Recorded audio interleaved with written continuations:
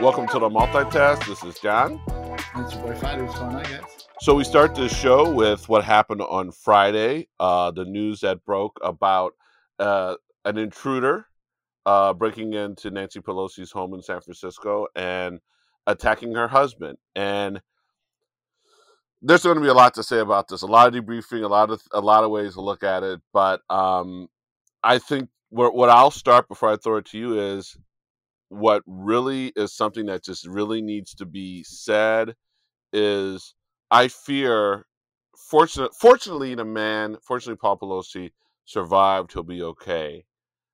But I think that because he's okay, the severity of the attack, the offensiveness of the attack, and what the attack spells for our climate in this country is probably not really truly being addressed. You know, a man broke into the Speaker of the House's home and attacked her husband, hit him over the head with a hammer in the presence of the police.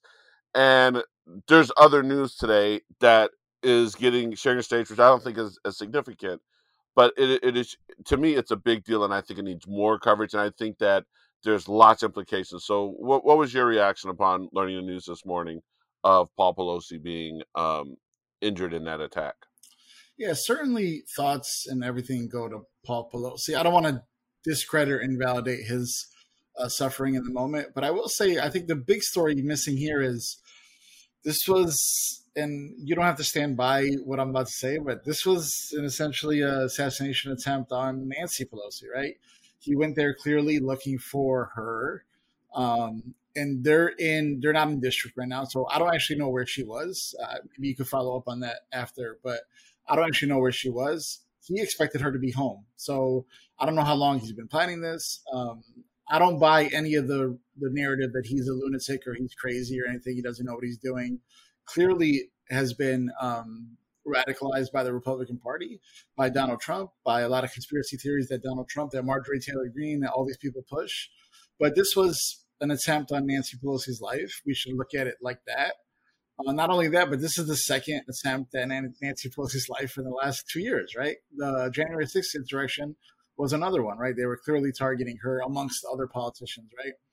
I think that's the story here. And I wonder if, and I'll let you talk about it because I know you're interested in the Kavanaugh angle here, but my worry is that because she wasn't home and because it was her husband, that it doesn't get looked at as the assassination attempt that it was. If she was home, God knows what would have happened, right? And so I just worry that the big story here is this is an assassination attempt against the third most powerful politician in this country, and I don't think people are really looking at it that way. Yeah, well, you kind of reinforced my point before. I think, and this goes with everything, whether it's school shootings, where there's a low body count or no one dies. I think that we are such a sensationalized country that shouldn't the act, regardless of the actual impact, shouldn't that be the thing that just gets us, you know, if a person pulls a gun and a trigger in school and shoots at 10 people and only one person gets hit and no one dies, to me, it should be treated no differently than if 10 people died, because it's the violation itself. It's the violation, that the crime itself, regardless of whether or not the victim survives or doesn't survive, or whether or not there's a number of folks. What you had was an attempted murder. I mean, we use assassination, that's another word, but it was attempted murder. It was attempted murder. The intended target was the Speaker of the House. Again, even if Paul doesn't get harmed, and I'll show you, and this is what pisses me off about the press and Republicans. The dude who was going to Paul Kavanaugh's house, or whatever his name, Brett Kavanaugh's house, to kill him, if you read his story and everything else, the guy had no chance of having any level of success in that effort, right? And in addition to that, because Kavanaugh, as is all members of the Supreme Court, is a sitting Supreme Court member, he has U.S. Marshal Service. That guy turned himself in. And you see how everybody, the Republicans and the press, they felt like this is the greatest violation ever. If you ask me, it would the system work there, right? Guy, that's why you have a U.S. Marshal. The guy went to go kill Brett Kavanaugh. He basically was stopped by the U.S. Marshals, or he even saw the U.S. Marshals and said, I ain't got a chance. I'm going to turn myself in. But it was treated, the fact that the guy was not successful was not really factored in. They were like, this is horrible. I don't necessarily feel that same energy, at least from the same people who were making it a big deal in the Kavanaugh situation. Would you agree or not agree in that? And maybe we're biased because when it happens to our side, it looks different than when it happens to the other side. But if we're being truly objective, do we think that they've been treated with the same severity? What are your thoughts? So I'll answer your question and I'll talk about the biasness that you mentioned as well. First, it's not treated with the same severity because one, the only person I really saw talk about it was Mitch McConnell on the Republican side. Mitch McConnell tweeted out his outrage, which is fine, right? Kudos to him. But no, Trump is silent. Pence, Cruz, Graham, right? All these people are silent. McCarthy, and yet they were making a big deal out of Kavanaugh. So in a big way, McCarthy did. McCarthy did put out a tweet. All right, so I missed that part. So my mistake. But for the most part, they're pretty much silent on this, right? To speak on the bias part, so here's the thing: there's technically violence on both sides. What I mean by that is the Bernie Sanders supporter, the baseball game. Like, there's been instances, no doubt about it. And I'm not trying to say that we're just the most peaceful people in the world, but the difference is here, John. This is the difference to me. And correct me if I'm wrong. I don't actually know the motive, but do you know quickly ask you, do you know the motive behind the Brett Kavanaugh thing? Well, it was right after the leaked opinion. It wasn't even before after the final opinion. It was after the leaked opinion. It was the earlier leak that, and I mean, the guy cited that as part of the reason he was going there. All right, so that's what I'm trying to say here. That guy wanted to harm Brett Kavanaugh for. All right, let me say this before I say this. There's nothing that can happen that justifies any sort of violence. So I want to be clear on that part. But what strikes me as missing in the conversation is Brett Kavanaugh is actively trying to take rights away from people. The Republican Party are actively trying to take rights away from people, actively trying to get Black people, Latino people not to vote, et cetera, et cetera. And some of the political violence that they're facing is because of actions they're doing. It doesn't justify it, it doesn't excuse it, but it's based on their own actions. The difference here is Trump and the Republican Party have a propaganda machine that's been against Pelosi for the last 6 years, and the rhetoric has been built up. It's not actually anything that Pelosi is doing as much as it's a concerted effort of the Republican Party to push people towards Pelosi, to Schumer, to AOC, right? And we saw that in January 6th. They were looking for Pelosi and they were looking for AOC. So that, to me, is an organized group effort to get people to hate on these specific people. So the difference to me is Brett Kavanaugh faced something that was specific to him. It had nothing to do with Democrats or Biden, right? And in this case, this person is clearly radicalized by Trump and the Republican Party, and in some way he feels justified in his violence by them. And the fact that they're silent makes them complicit to me. So that's what I mean. That's where my bias is. And I can see both sides, but there's clearly a difference to me. Well, and I think the other thing, too, to your point, is, let's be honest, the pro-choice movement, you don't see Democrats in their commercials, with the exception of Joe Manchin, with rifles talking about, you see this? You see, there's not a lot of violent imagery in Democratic politics. Now, granted, you could talk about some of the protests that have gotten out of hands, that turn into riots, and some of the looting, but you really don't see elected Democrats, even the far left, ever really truly espousing violence. And whenever violence does arise on the left, it is roundly condemned. We're like, hey, that's not cool. So, taking your point and going a little bit further with it, even if that person was angered, the guy that went after Kavanaugh was angered by Kavanaugh, having a ruling that was disfavorable to the left, there's not a lot of violent rhetoric on the left that could be tied to this guy's actions. The guy had a gun. On the left, we're trying to control guns. We're not sitting there saying, "Here, have a gun, everybody." We're trying to do a better job of getting guns out of hands of people who are going to bring harm to other folks, right? So I think, I mean, to your point, that's a significant difference. I also think to the other thing that you were saying too is one, the guy was acting on his own. There's not a lot of rhetoric on the left, and he wasn't responding to a Pizzagate or a QAnon conspiracy theory, which seems to be kind of in line with what this guy was responding to. So I agree. I think that those are some of the distinctions that we have that the other side doesn't have. And you said something I want to just nail hit the nail on the head here is the condemnation of it, right? Biden has over and over spoken against the rioting, the looting that might break out on 1% of protests across the country, right? He's spoken against the Kavanaugh kind of violence, the situation. He, before Dobbs came out, I think he talked about let's not go crazy, right? And so the Democrats will always condemn violence because that's what we believe in our heart.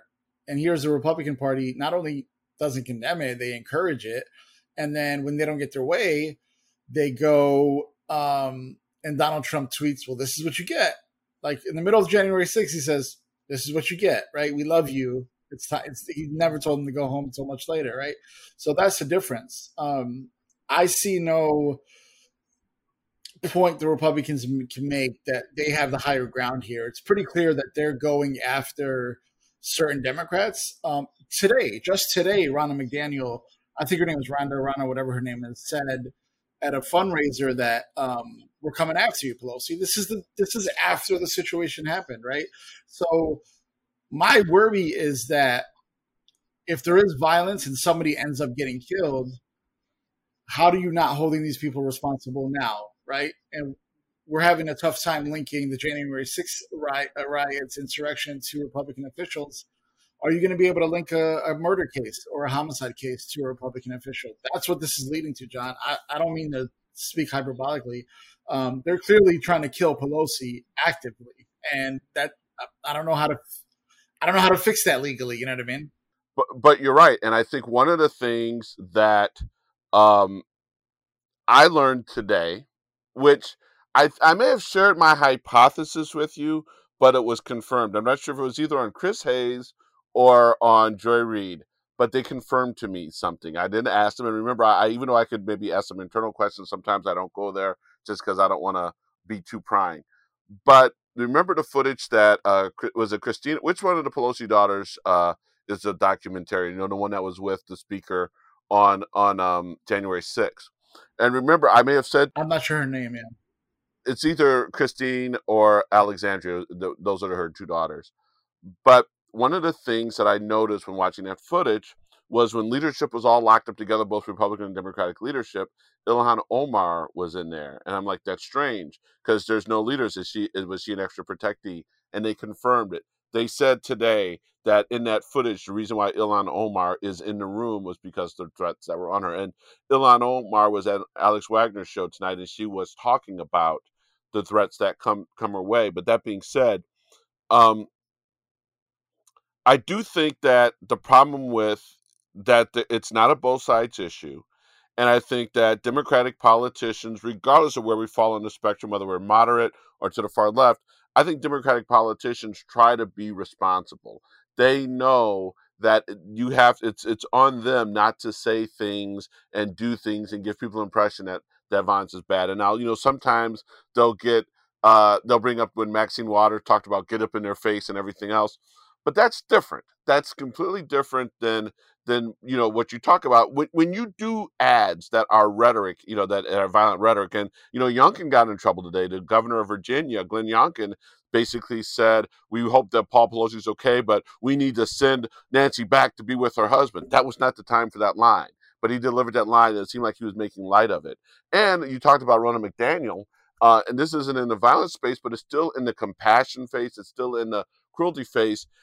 Ronna McDaniel mocked both Biden and Fetterman for the head of a party. And you've got a lot of people with disabilities, and there's just a lot of inappropriateness, a lot of cruelty that's out there. And as someone said, you see some of these Republicans who are going out saying shouldn't happen. Even Marjorie Taylor Greene came out and said this shouldn't happen. I pray for Paul Pelosi. But Heifer, the reality is that the stuff that comes out of her mouth uh, contributes to it. Meghan McCain tweeted this great compassionate piece. We should all care. But if you know who Meghan McCain's husband is, it's a guy by Ben Dominici or whatever his name is, and he publishes The Federalist. The Federalist puts out a lot of that stuff that feeds the violence. So I have a really hard time hearing from folks who peddle in a lot of stuff that's responsible for the violence. And of course, there's violence on the left and the right, and we cannot forget about that one guy that Bernie Sanders supporter who shot up the Republican baseball practice. And it's true, but I think one of the things that's really important, and this goes back to all sorts of issues where we all know that if Matt Gaetz was a Democrat and had all these accusations, we wouldn't have waited for the U.S. attorney to act. Matt Gaetz' ass would have been out of Congress already. And I have always said that we should not fault a party or make a party guilty by association for its bad actors. But what we should be doing is understanding that how the party reacts to the bad actors, right? Does the party condemn the bad actions? There's going to be, you and I both know, there might be a whack job Democrat who goes after a Republican. We don't know if the guy that went after Kavanaugh, what his party was, but let's just claim him for the minute that they do wrong, we're like, dude, you're out of here, and say, this is unacceptable, and we don't want your kind on our side. The other side doesn't do that. The other side does not do that. Yeah, I mean, I'll say two things, and I'll pose a question to you, John. The first thing is the party doesn't have bad actors. The Republican Party doesn't have bad actors. The entire party is bad, right? The leader of the Republican Party is the worst of all of them, and they all follow his lead. So I want to just push back on that a little bit. The second thing I want to say is, I said this after Uvalde. The base of the Republican Party is a party of violence, right? They have no platform. They have no plans. They have no policies. All they know is violence, right? Guns and kick out Mexican Americans in this country. If you don't like those black people sitting on your block, call the police. You see a transgender person go to the bathroom, call the police. You see somebody wearing a mask, go up to them, tell them why you're wearing a mask. The Republican Party, all they really believe in is violence, right? They say they're the party of law and order, but they didn't support the police officers who saved their lives on January 6th. So this is all they know. This is all they know is to preach hate, fear-mongering, and to get people to act on their violent impulses. So the question I have for you is, we know this. Me and you know this, and I think the majority of the country know this. I think elected officials on both sides know this. The question I have for you is where the country is, and I know I won't throw away years and years of progress just based on whatever happens in the midterms. But let's say they take over the House and we keep the Senate, but it's just closer than we want it to be. Maybe Oz wins, maybe Herschel Walker wins. Do you think that's an indictment on the country? Do you think that's just how the system's built, where they could just squeak by in a couple elections? Or what do you think that means for the country if we're in this political space now and we still can't win elections? Well, I'll go back. It goes back to what I said earlier about body counts. It goes back earlier to what I was saying about the whole issue of the violation itself should be taken seriously regardless of the outcome. What I think is important, we need to win on the 8th. We need to be prepared that how do we proceed if we don't win? But more importantly, we need to also have an examination where we can look at Georgia and look at Herschel Walker and see all the stuff he's done and how just incompetent he is. I mean, let's say abortions or no abortions, the man is just a piece. He's not there. but there's so much tribalism, and I hate that word tribalism, but there's so much tribalism and so much um, my side, your side type of thing that we're not voting for who's good or who's bad anymore. We're voting for who wears the right jersey. That I think that regardless of the outcome, there's something wrong in this country. It's you could say, well, the majority of Americans want this. Well, shouldn't we start saying, and unfortunately we're in a political space, but shouldn't we start saying there's something wrong where whether it's the majority of Americans or only 49% of Americans, we have a problem. When you saw the thing that upset me about the whole Donald Trump thing, and my father brings it up all the time, is he doesn't fault Trump. He faults all the people who saw what type of low life the man was and said, that's the guy for me. And whether Trump wins or not, whether the Republicans win or not, and I do think that unfortunately there's good guys and bad guys. There's no longer two good guys with differing opinions on policy. It's one side that's sitting there saying we want the right to vote. It's another side that's saying we're fine with people intimidating you from voting, and we're fine with people showing up at voters' boxes in Arizona with guns and trying to intimidate you. Regardless of who wins, we have a problem. Even if we win, even if we're successful, even if we overcome that, the fact that we have millions of people who are going to vote for that, we have millions of people who are not bothered by that, millions of people who said they did that. I'm maybe not big fans, but I'm still going to vote for that party anyway. We have major problems in that regard. We really, really do. Okay, so a follow up then. Do you think the problem is we have people that'll vote for that? Or do you think the problem is we have a lot of people who don't support it, who just won't vote for our side anyway? They're just not going to show up to vote. They might not support what the Republicans are doing and they hate it and they agree with Democrats, but they're just not showing up to vote. What would you say is the bigger problem? The no shows or the people who are hell bent on making sure that Republicans win elections? Both. But I have a question for you. There's unbelievable turnout in Georgia right now. If Herschel Walker beats Raphael Warnock, I want you to tell me, and I want all the pundits to tell me what the Democrats could have done differently. Raphael Warnock is eminently qualified. They're bringing out all the guns. They're putting in all the money. And do you realize, and we talked about this last week, if the Democrats lose overall, what'll be the postmortem. But you need to tell me what is the one thing that Raphael Warnock could have done when you have basically a brain dead ex-football player who is an embarrassment to humankind, who can't even put together a sentence, beats Raphael Warnock when Raphael Warnock is a very accomplished minister. He's had a fantastic 2 years in the Senate. They've gone ahead. They've turned out the vote. They've spent lots of money. They did all the things. Tell me what the Democrats did wrong. And you realize that on Wednesday morning, the day after the election, if Walker wins that race, there's going to be like, well, Democrats just don't have the pulse of the American people. Is that did the Democrats, did the Senate Democrats do anything wrong in Georgia, and then when you look at Arizona, the kooks running in Arizona, and the Democrats are running smart and good campaigns, and you're going to convince me that the Democrats did something wrong? Or maybe we need to realize that we have a huge problem in this country, and there's just a lot of people who don't have any kind of values and standards, and they love cruelty. Right? I mean, and that's the thing, is we should not be sitting there not even if the Democrats lose. We should not be sitting there saying, well, even though the Democrats won, there's a significant amount of people who the Republicans did a great job. Republicans aren't doing a great job. They just have a significant we have a significant amount of people in this country who are really just screwy in the head.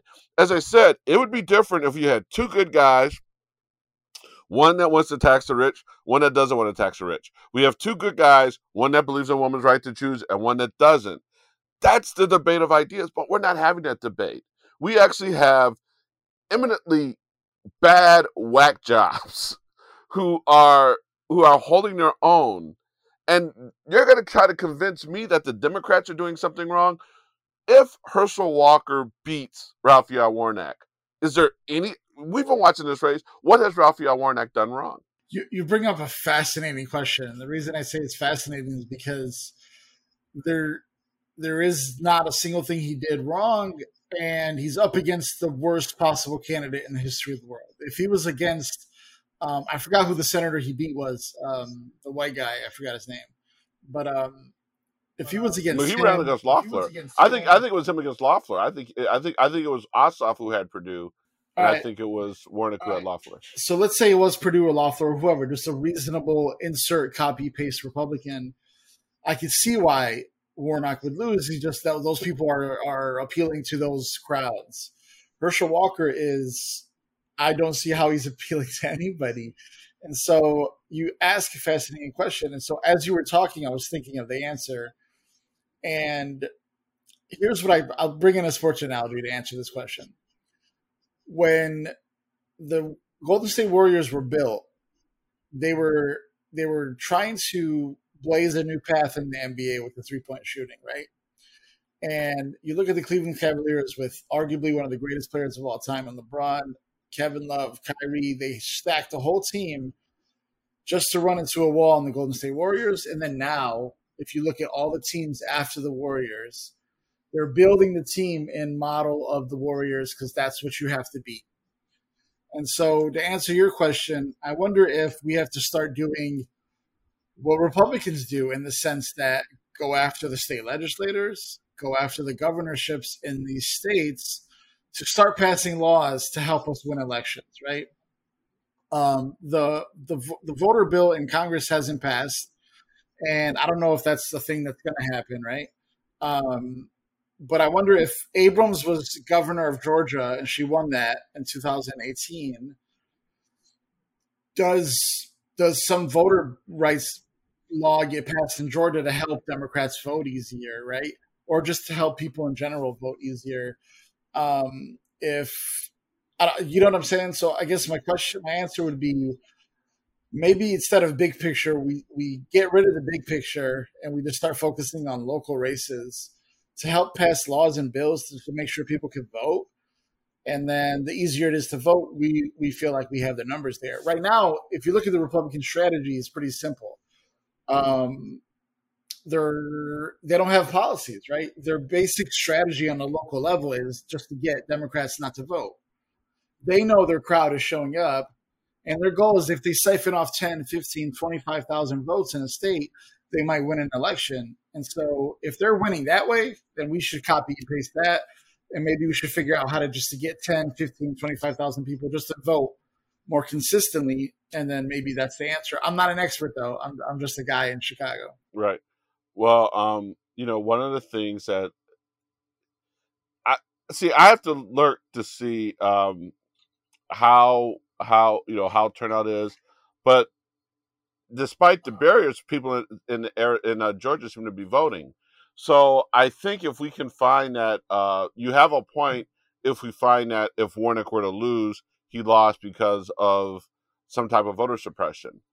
But I'm fearful that there's a bunch of people out there, a significant amount of people who are motivated and activated strictly by hate, strictly for all the wrong reasons. So you have a point, and we do have to deal with the whole issue of voter suppression. But we also need to find out if in this particular race, one, let's be optimistic. Let's hope we pull it out. Let's make it happen. Mm-hmm. But we need to see what role voter suppression is going to play. I'm fearful that even with or without voter suppression, that there's just an outrageously large amount of these people in this country who don't have any appreciation for or respect for our values, for the things that I'm older and I used to sit through, and you, the fact that Bill Clinton smoked weed but didn't inhale, the fact that Barack inhaled it but went to a church with a preacher who practiced Black liberation theology, and that was at the end of the day, it literally seems, at least on the right, we will throw everything at the Democrats to justify, oh, you can't support this candidate, that candidate's bad, where's their character, where's their value, where are their morals. But then when they put up flawed candidates, that just goes all out the window. That goes all out the window. Look, if Herschel Walker was a Democrat, they would have run him off the stage. Not for actually supporting his partners for having abortions, but for actually, in the case of the story that just came out, for forcing a woman to have an abortion. Remember, Democrats, we believe in the right to choose. That means that we don't want you to be denied an abortion if you want one, but that also means we don't want you to be forced to have an abortion as if you don't want one. And so when it comes to values, I don't know. I'm at a loss. I'm at an absolute loss. I think you're onto something. And here's what I'll say about it. You talk about voter suppression, and we talk about this on Twitter all the time, John. There's different forms of it, right? There might be laws, the voter ID laws, all that stuff. That's tangible reasons why the vote is being suppressed. But there's also like Charlemagne God and Ice Cube and Kanye West who are walking around saying Democrats don't do anything for you, right? And so that is a form of voter suppression as well. And I also wonder if, John, my generation I can speak to is very cynical, and they don't see a difference between Democrats and Republicans. And if you just show them, hey, look at the differences, they'll still say, well, Democrats are still corporate greedy war hawks, and Republicans are not any better, right? And so there's reason to hate both sides. Is a lot of the cynicism that I see amongst my age group, and I don't know how to fix that part of it, right? Because I could tell people, hey, your right to choose is on the ballot, but I live in a place that's probably going to be protected in a blue state, right? So I don't know how you get people to be passionate about something that doesn't necessarily directly affect them to vote. I don't know how that works, you know? Yeah, I don't know. It's a situation, but we started out talking about Pelosi and the rhetoric, and I don't know. I'm less concerned about the outcome on Tuesday, the 8th, a week from tomorrow, uh, and I'm more concerned about, regardless of what happens, how do we just correct this ship? How do we right this ship? How do we elevate? And that brings me to the next point of discussion, which is Elon Musk is in charge of Twitter now. And the reason why I think that's a good segue is um, one of the things that Twitter had been trying to do was to have some form of standards. Now, what's funny, I'm not sure if you heard the news. First of all, for those of you who don't know, Elon Musk is now in charge of Twitter again. I'm not going anywhere initially. I'm going to be watching and monitoring it. And Elon Musk came out already. He started firing folks, and it was really funny because, as someone was saying, I can't pronounce the name of the guy who was the CEO after Jack left, but he was the one who said, "Okay, you made a deal," and and and forced Elon talked all that mess, and they sued Elon and were going to force him to do it, and the guy turned around and or Elon bought the company, turned around and fired the dude, which I'm sure he knew was coming, but he got fired and got a $40 million severance, right? So tell me who won in that deal? Yeah, this dude no longer has to deal with the hellfire that is Twitter, but he's $40 million richer, and Jack Dorsey started a new company already, and I'm sure Jack Dorsey made some money off of that deal too, because I'm sure he held a lot of Twitter stock. So Jack Dorsey even made a deal. But that all being said, Elon Musk came out today already and said that before they decide to start reinstating people, they're going to go ahead and create this panel or committee within Twitter, which will evaluate bannings. And someone was saying that he talked all this mess about reinstating folks, but realizing that he needs advertisers, and the advertisers have already told him, we're not going to be on this website if it's a shit show, and knowing that there's going to probably be a significant amount of people who abandon Twitter if it does become a shit show. I think Elon Musk is the dog that caught the car. I I'm not happy with him having it, But it's a lot easier to talk trash about a thing until you're in charge of it and you're responsible for it and you have investors. It'd be different if he covered this whole thing out of his own pocket. But there's a lot of people who are looking for return investment. There might be some people who are buying into his, oh, let's take it over. We're gonna, screw them. We're not caring about making money. But there's a lot of other people who are looking at some return of investment. And so already we're seeing that there's a very good chance that it's not going to be the free for all that Elon has promised, partly because you have a lot of folks that they need money from, that they need advertisers. And if advertisers don't have people on the website and they're not going to do it. So what is your early take on now that Elon is in charge? Yeah. So here's what I'll say about the firings. I don't think this is a big deal. I mean, he's the boss and he has the right to kind of have the Twitter space look like how he wants it to look like, right? So I think that was coming. I think that was part of the agreement. And it's, hey, I'm going to get rid of these people anyways. And I bet you none of them wanted to be around anyways. I bet you they Yeah, were all like, we're 1,000%. not Yeah, sticking around anyway. their locker was empty for sure. As far as Elon, I'm going to push back on that. A lot of people are saying, he has money and he has investors, and he just can't tank Twitter the way that we think he's going to do it. But John, it doesn't take a lot, right? I don't think he's going to just blow it up, but it doesn't take a lot to tank Twitter, right? Add maybe have a little bit more loosey goosey rules with language. We've already seen white supremacist and the N word and all these words being tossed around more freely now. I full wholeheartedly believe Trump's coming back. It doesn't take a lot to make it a freak show, right? And the reason I say that that's where it's going is because I question Elon's motivation. Just like Trump ran in 2016 because Barack made fun of him, I wholeheartedly believe he wants to buy Twitter, not to fix it, not to save it, is because people made fun of him and he wants to show everybody, right? That's what I truly believe his motivation is. I don't particularly think he cares about money at all.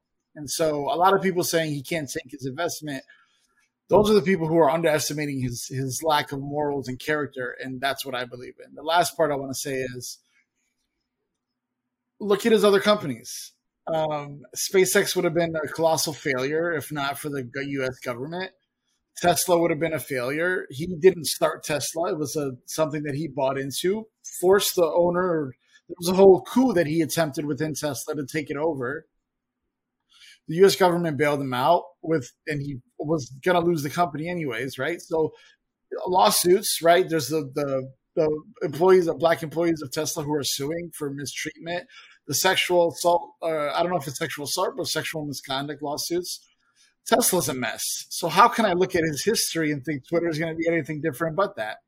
And that's kind of my read on things. Yeah, I think you're in a situation where you have a point, but I don't think considering he needs investors. I don't think he can just tank it. I don't think he can tank it. And I think it's evidenced by the acknowledgement that he's probably going to have some level of a committee that's going to oversee um, that's going to oversee the reinstatements. Tells me he might be like, oh God, what did I get myself into? Um, I just really think that the man is in a particular bind, and he put himself in that bind, and we'll see. And it's funny because the other thing too is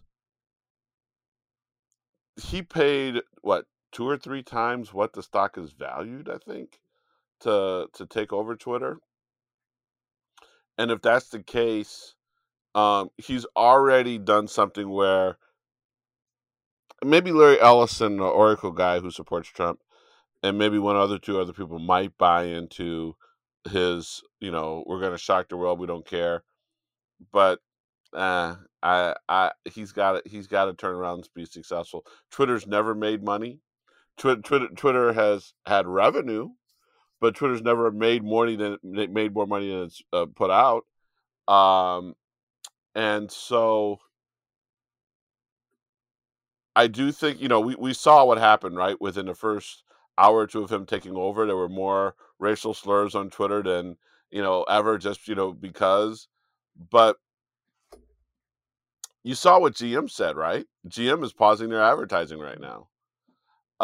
So when you actually have I don't care whether you're an elected official or getting a job you've always wanted, become a professional football player or something, it's a lot easier to say what you would do before you actually have that job and realize the importance and responsibility that comes with anything. So, I don't know. I really think, obviously he gave Kanye back his account, or what did he, or was that just but we were never told that Kanye's suspension was permanent, right?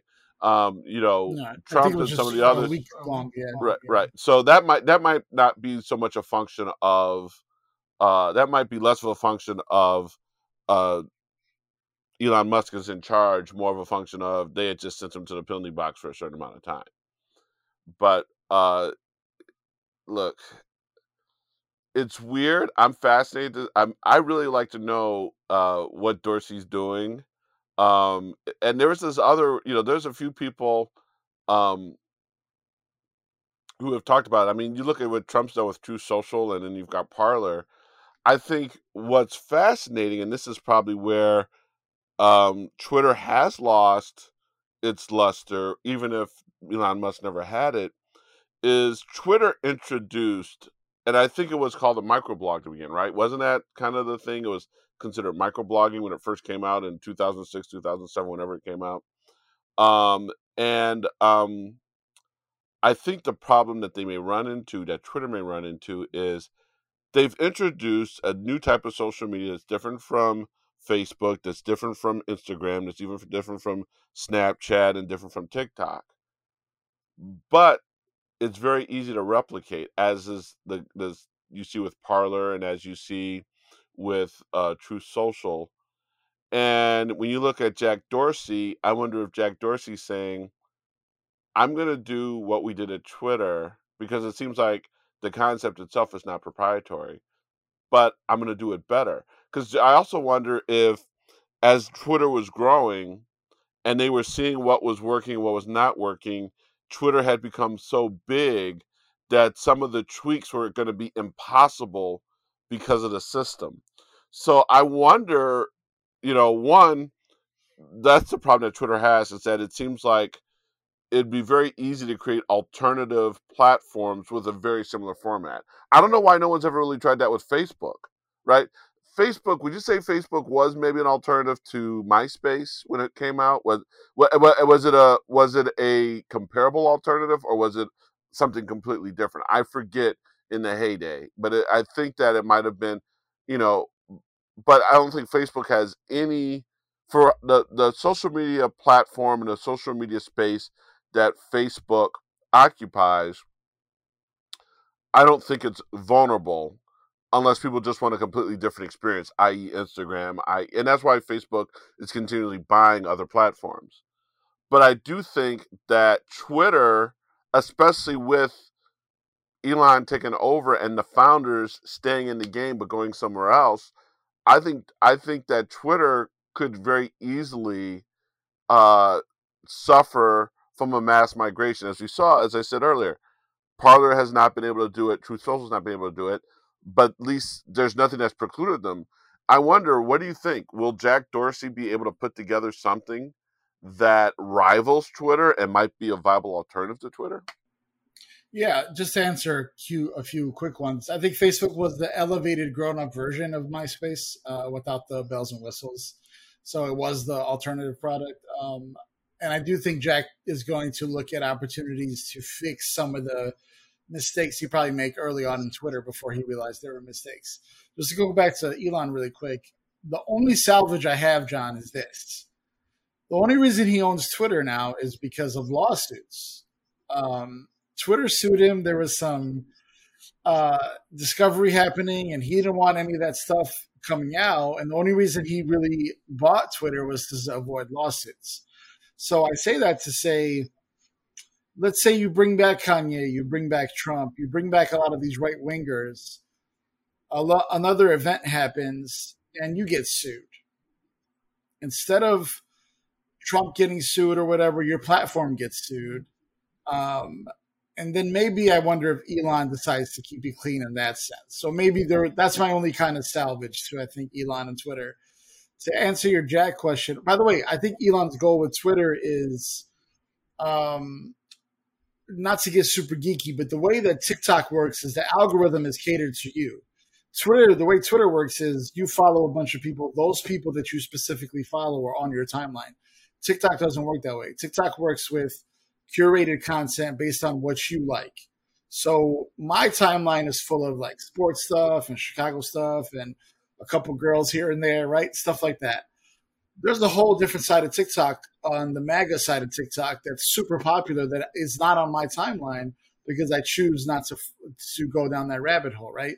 From what I understand, Elon wants to do, and I read an article, was yeah, he wants to have right wing voices and left wing voices, but it's up to the people to decide what they're looking at.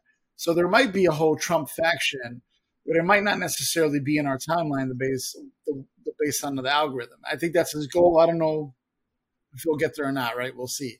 To answer your question, that's what I think Jack's going after, right? I read in the article you sent me about Blue Sky, never heard about it. I read up on it. From what I understand, I think Jack wants to be the Netflix of social media.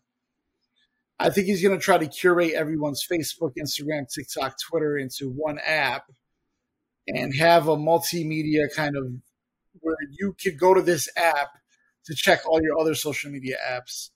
And if that's what I'm understanding he's trying to do, I can see that as being successful depending on how he does it. But I think that could be a Twitter competition as well if you could curate your timeline on Blue Sky as opposed to Twitter. I don't actually know, John. The only thing I know is wherever Black Twitter's going, that's where I'm going. They're the culture setters, so I'll follow as they go. Well, one of the things that I wanted to talk about, though, that we brought up a minute ago, is let's talk about our boy Kanye. He's Chicago's own. But he recently had a billboard in Chicago, or at least a mural of him painted over. I'll never forget. I'll never forget. My still favorite Chicago street mural was the shrine to Derrick Rose when he hurt his knee. Well, it was actually a shrine to Derrick Rose's knees. That was one of the most Chicago moments ever. On the underpass, people were leaving candles and leaving crutches. But that being said, let's get back to Kanye. People thought that Adidas was late to act and to dump him, and I was one of those people. But I realized something. Do you think that Adidas's silence was legal from the standpoint of this is a big partnership? There's a lot going on, and if we're going to get rid of him, we have to get rid of him the right way. I think a lot of other people had easier times cutting ties. I'm just saying, I wonder if Adidas had to tread a lot more carefully, especially because don't forget, at one point when he was on the Drink Heroes or Drink Champs, whatever it's called, he said, and Adidas can't get rid of me. Do you think that Adidas was slow to act, or do you think Adidas was dotting I's and crossing T's and doing it the right way so that they didn't have any legal exposure? John, I don't think there's a such thing as slow to act because everyone's built differently. What I mean is, I used to work at a company that when we would air something on TV, all our disclaimers had to run through legal. And this company's certainly not on the level that Adidas is. Adidas isn't even really on the level that even bigger companies are at, right? So sometimes I would send a video to legal, it would be 30 seconds and take a couple of days just for them to look at the disclaimers, fact check things, talk to outside legal counsel, right? What I thought Adidas was doing was dotting T's and crossing I's or whatever, right? They were looking at their relationship, talking to legal, talking to outside legal, seeing where they were vulnerable at, and seeing how they could act. I was not thinking that they were just buying time. I fully, wholeheartedly believe they were just looking for their loophole. Same thing with other companies, right? Kanye is a big entity. Contracts that are signed with people like this are hundreds of pages long. So I'm not surprised that they were just dotting the I's and crossing C's. Um, so yeah, I think the overreaction to that is just an overreaction. I think everyone was coming. It's just a matter of how big or how fast. It's easy. Drink Champs put up a video. It's easy just to take it down. You don't have to ask nobody permission because it's just your YouTube channel, right? But when you're talking about ending $1 billion deal with multiple entities and companies involved, it's just going to take some time. Yeah, one of the things that I'm thinking about, and I'm going to go back to two other famously canceled people, R. Kelly and Bill Cosby. I have no problem with removing them from areas of prominence. I have no problem with people no longer celebrating them, although I will tell you, I will definitely sneak an R. Kelly, Step in the Name of Love, Bump and Grind, all that stuff. I will, with headphones on when no one knows, I will be jamming to some of that. I do not stand by that. But what I'm saying is, there's people who want his music off of all of the streams. And with art, and I know that because of intellectual property, people will make money off of their work long after they've made it, and it's still a revenue stream, and you want to punish them. But you're an artist. You know what art means to you as a consumer, not only as the artist, but as a consumer. And whether it's my favorite episode of Cosby Show, whether it's my favorite R. Kelly song, whether it's my favorite Kanye song, I don't necessarily know if taking them down off of those platforms is appropriate, not because of the damage it would do to the artist, but those songs meant something. Maybe they played at your wedding. Somebody, may have just lost their parent, and their favorite episode of the Cosby Show was the Gordon Cottrell episode. I'm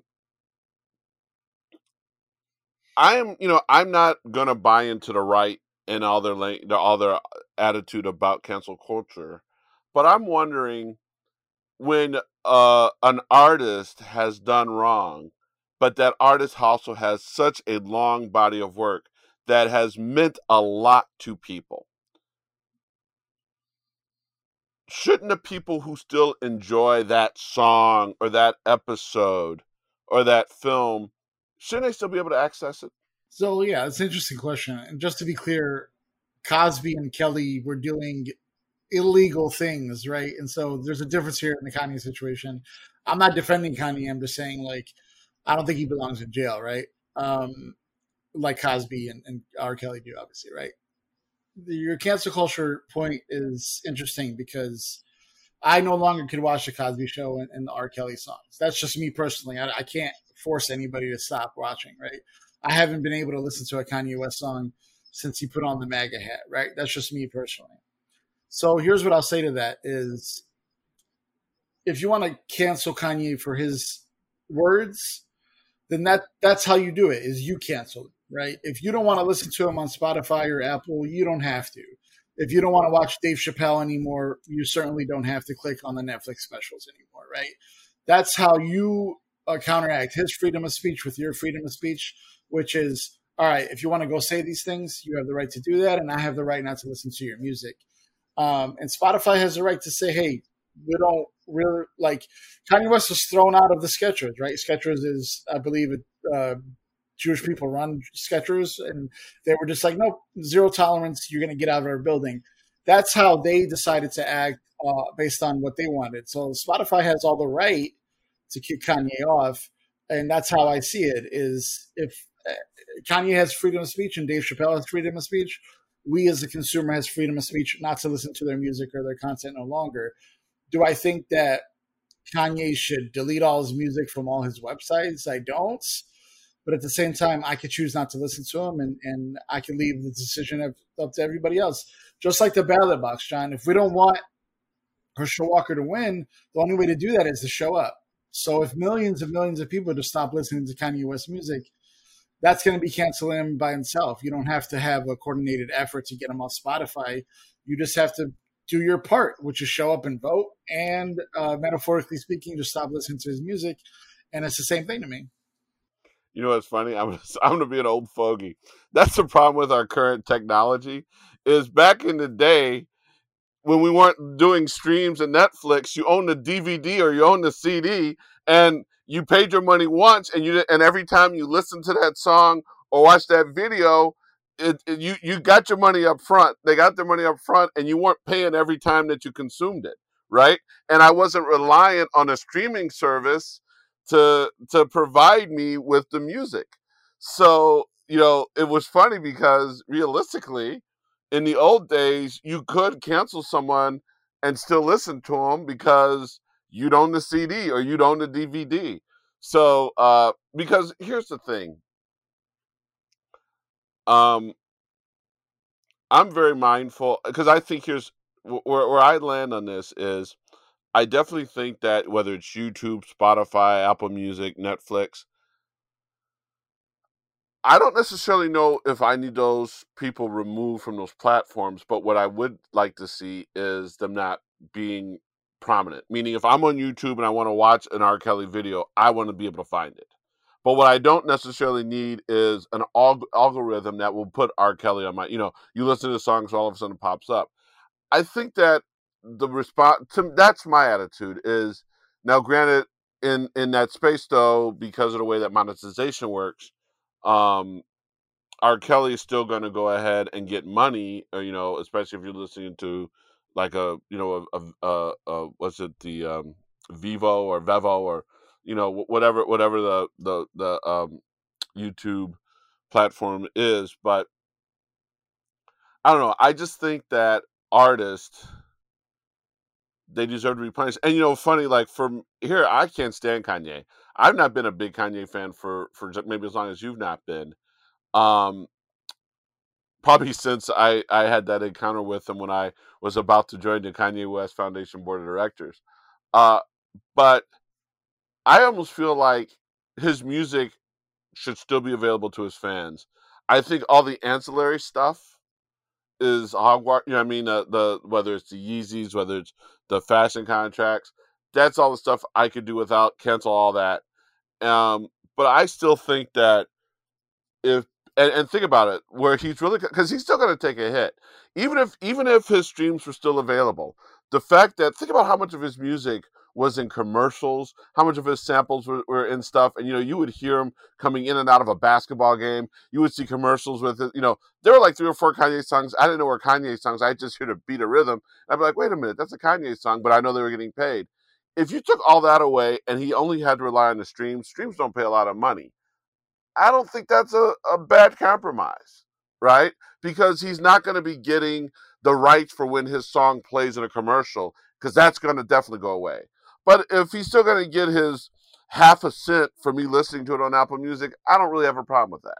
Especially because, and from a business standpoint, that man is used to X amount. He's never going to see, even if his music, because of all the stuff that's going to get canceled and the ability that when he makes new music, no one would buy it, that man will take a big loss. I think that one of his first posts on Instagram after he got back was he lost $2 billion or some type of, he was complaining about how much money he lost in a day.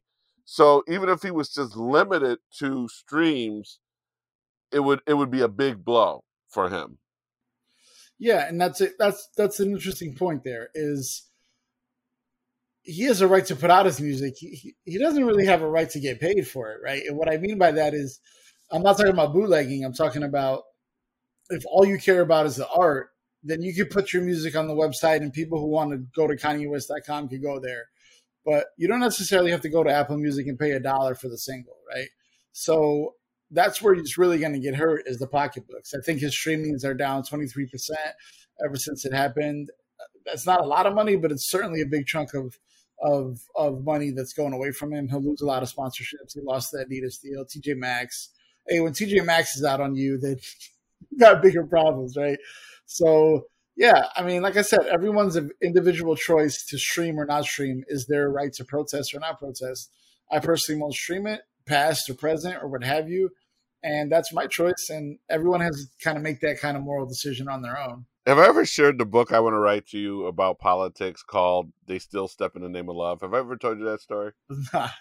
Um, as you know, I work in the political space, and you do realize that most of America, regardless black, white, Latino, Asian, most of America is not as woke or as informed or as aware as you are in the social media space. And you do not know how many times I'm talking post cancellation. I'll be in an event, a political event on the south side of Chicago.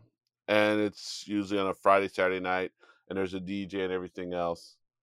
And that DJ will throw on Step in the Name of Love like it ain't nothing. And ain't one person walking up to the DJ saying, "How dare you?" Everybody is stepping in the name of love. And I think the reason why I've said I want to write a book called "Then They Still Step in the Name of Love" is because, and this is probably, it does tie back to politics. I think that there is so much awareness, and I don't want to call it self-righteousness, but I think sometimes it borders on self-righteousness. If you work a certain job and you want to have the family and you're taking care of the family, you get a night out, you're not on Twitter, you're not on Facebook, hearing all these stories, and you don't really, R. Kelly's in prison, and good, the brother's in prison and he's doing his time, but you know what? This is my jam. I got my drink in my hand. I have some Hennessy. I'm going to step in the name of love. I wonder if and don't forget, who are the people who are really truly counseling R. Kelly? It's people on the left, not people on the right. Um, Mhm. I truly sometimes wonder if there is not a disconnect, that we're so busy with some of these academic, high-minded things, and I don't think there's anything wrong with that. But what we forget is, as we're sitting here crafting our messages about this issue or that issue, um, they still step in the name of love. These people, and it goes back to what we always talk about when it comes to kitchen table pocketbook issues. They work hard. They want to make sure their kids are safe and safe from R. Kelly, but they want to make sure their kids are safe. They want to make sure their bills are paid. But it's Friday night, damn it, and this is my jam, and I'm gonna body roll to bump and grind. Um, I just wonder if sometimes in this political activist space, if we have expectations and judgments that don't necessarily translate to the people whose support we need, not just for votes, but to support the issues that we care about, to raise awareness about certain things.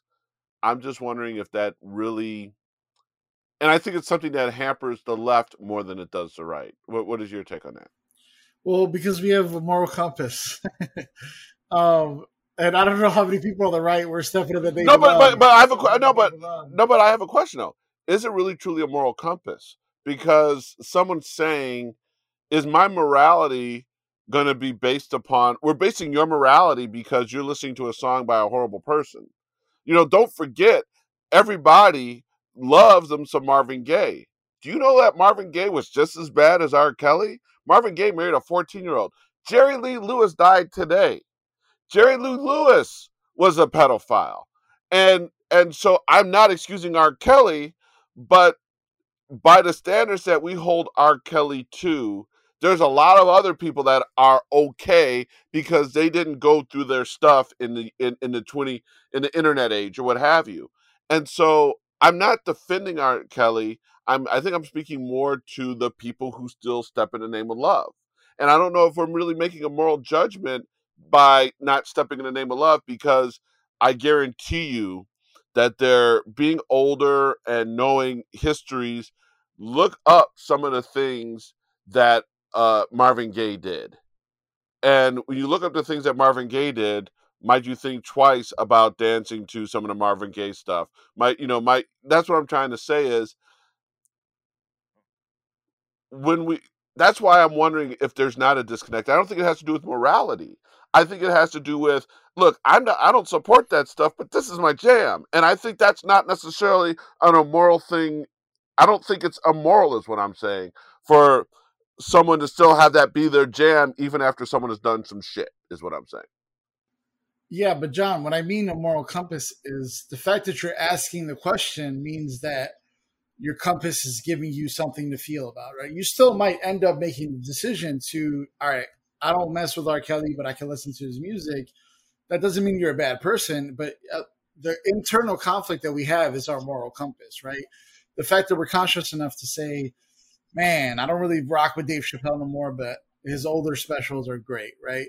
So that's, I think, the disconnect there. John, I know a lot of people who I had this conversation with who will say, I personally can separate the art from the artist, right?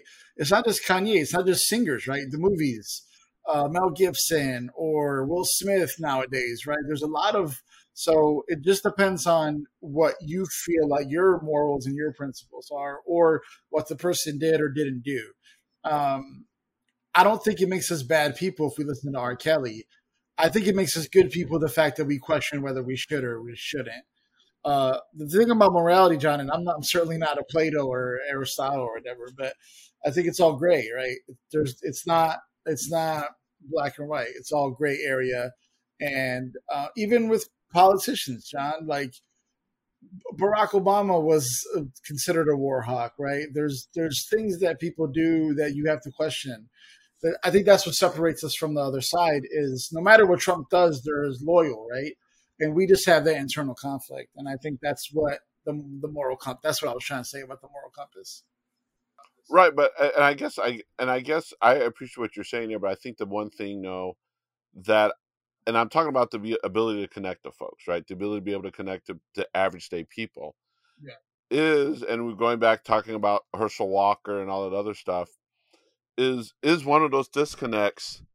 The fact that it's just as important to certain elements of the progressive left that you don't step in the name of love. It's not enough that you pay for you're paying your bills, you're doing your work, but damn it, you're doing all the things right, but on a Friday night you're drinking your Hennessy and stepping in the name of love, I'm going to judge you.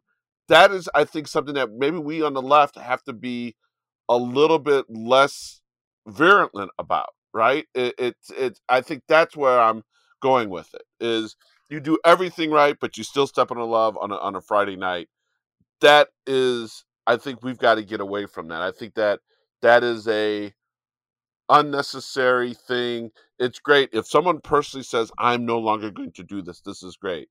But when I'm on the South Side, I'm not in a room full of people stepping in the name of love and judging them. I'm like, nah. I mean, that's what I'm saying is I can be in a room where it comes on, and I'm not judging the DJ. I'm not touching the people. I'm just saying, you know what? Despite everything else, they're kicking back, drinking their Hennessy, and they're stepping in the name of love. And I can judge it, or I can maybe understand it and understand how the fact that that happens, it kind of tries to inform me as I try to understand how to connect and relate just to average people. It's not a bad point. I've never looked at it that way. It's certainly a moment to not judge people and connect with people. I also think those far left progressives, the blue checks, who are just so adamant, like we had that conversation about Latinx and the term, and a lot of Latino people are like, I don't do that. Don't do that to me. You know what I mean? It's all, but that's the thing about the Democrats on our side is, and I don't mean to make it political, but we're not monolithic in that way. We're a big tent party. We have different opinions, and we're all trying to do the right thing. What we feel is the right thing. Um, yeah, I don't know. I don't know if you're asking a question or anything, but I completely see your point. Yeah, it's because I just think that sometimes that provost, and I'm glad you brought up the whole Latinx thing. Is I just think that sometimes someone used a phrase, we as Democrats have to stop using faculty lounge language, right? And I think that um, judging those who step into love, we always talk about meeting the voters where they are, but then we also judge people who step in the name of love, and is that really meeting voters where they are? Does that make sense? No, I completely agree. I completely agree. But I know we're running long. So on that note, this is John signing off for now. This is Fadi signing off. Thanks for joining us, guys.